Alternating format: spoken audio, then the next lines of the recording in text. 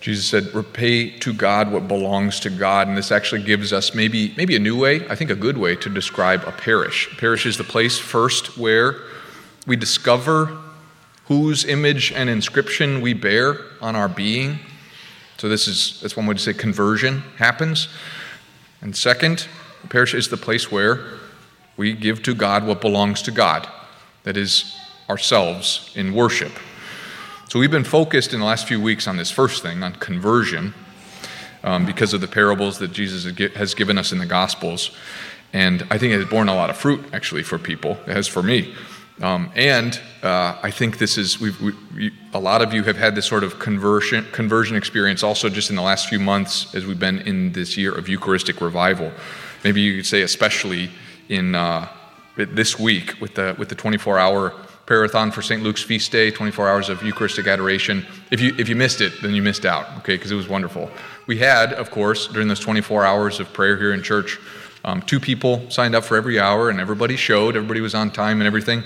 But I don't think there was a single hour that had less than 5 or 6 people here in church, at least, even like 3 or 4 a.m.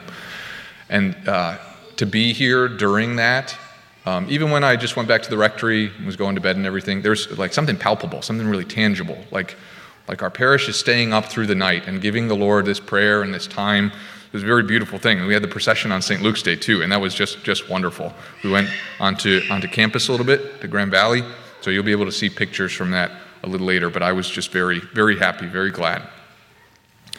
We got to go back to this other thing, conversion. Okay, conversion is not for its own sake, but it clears the way for the main thing, that is the second thing, the worship of God, giving Him what belongs to Him, our whole selves. Conversion works to expose our hunger for God and our desire to worship Him. So this is what I want to ask you. When you come to Mass to worship God, to give God as best you can what belongs to Him, what is it like? What happens to the hunger that you have to worship God? For myself, sometimes to worship God at Mass is freedom and joy and peace and even something like ecstasy in giving ourselves to God in worship. But I would say most of the time it isn't like that. Most of the time at the end of Mass, I think there's dissatisfaction, even sorrow, and a sense that I'm just like not worshiping God very well. And there's a bunch of reasons for this, you know.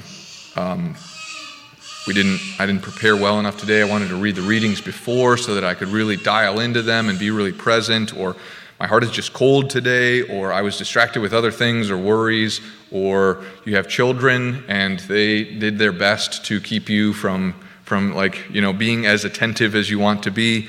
Or there's always this too, that there's how you're praying and then you see somebody else who is just obviously not even in this world anymore, and they are so focused and devout, and then you just feel terrible about yourself. So there's a sense that I'm not worshiping very well, and what comes from it is the second thing that's like a weariness or a sense of failure or discouragement. So I want to speak a word to those who deal with this kind of discouragement, because I see how it weighs you down, but it doesn't have to. Okay, this is what I would say is like one form of this thing that I despise called Catholic guilt. And I despise it because a lot of people say Catholic guilt, it just comes with being Catholic and you just have to deal with it. You know, like we just deal with like this kind of heaviness and sadness and feeling like I'm just never going to measure up. And that's what it means to be Catholic. You just always feel kind of bad about yourself. And that isn't true. What is the Lord calling us to? He's calling us to a life of abundance and freedom and joy. So here's my take on Catholic guilt. I have very strong feelings about this. Either what we call Catholic guilt is a true guilt, okay? That is, I know that I have chosen to do wrong. And if that's the case, we confess it, we change our behavior, we begin again. And then you're free of it, and you don't have to feel guilt anymore.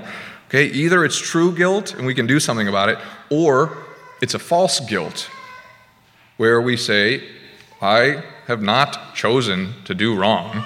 I'm living with sincerity. There's just like this vague unease. if it's false guilt, if we haven't done something wrong, then it's garbage to be tossed. But in either case, okay, this is why Catholic guilt is not just something to tolerate and bear. In either case, you don't just have to live with this heavy daily weight that you bear. There's something to do with it so that you can be free of it.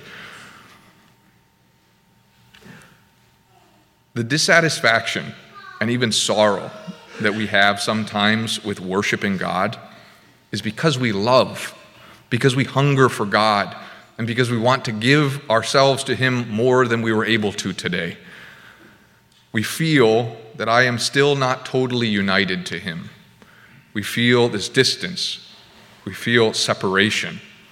And the sorrow of feeling separation, this has its remedy in the one that we love. But there is no remedy for the sorrow of those who feel no sorrow. That is, those who feel no sorrow because they have no love, because they have no hunger. So as it turns out, the sorrow of separation, this is not bad, it's good. It's a great gift to hunger for God and to feel dissatisfaction and to desire greater depth when we go to Mass. It just means that we love. It's a reason for gratitude.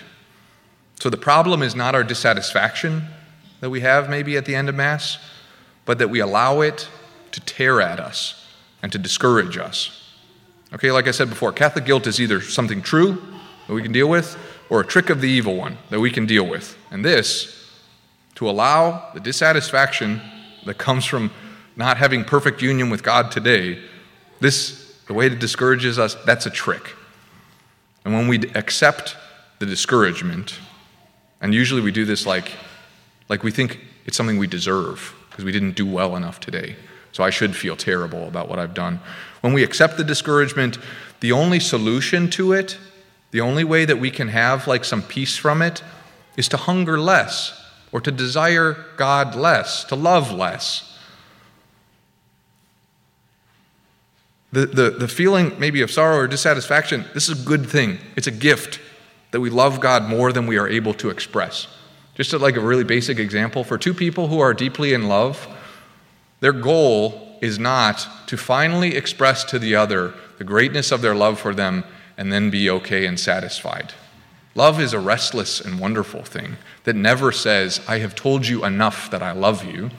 It always says, tomorrow I want to love you more. So, but we do this with the Lord. We fight the dissatisfaction. St. Augustine said this in Confessions. He said, I breathed in your sweetness, and now I pant for you.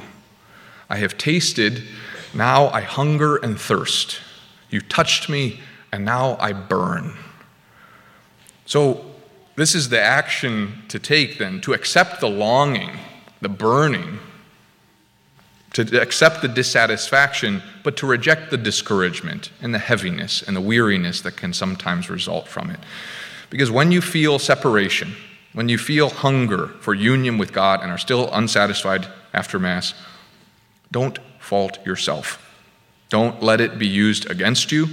Don't let it slowly dull your eagerness to give yourself to God in worship.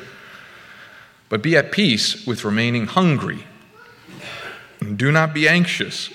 Rejoice in the gift of this hunger and let it burn joyfully within you. It doesn't mean that you've done wrong or you haven't done enough. This blessed, devouring hunger for God is our priceless treasure and our salvation.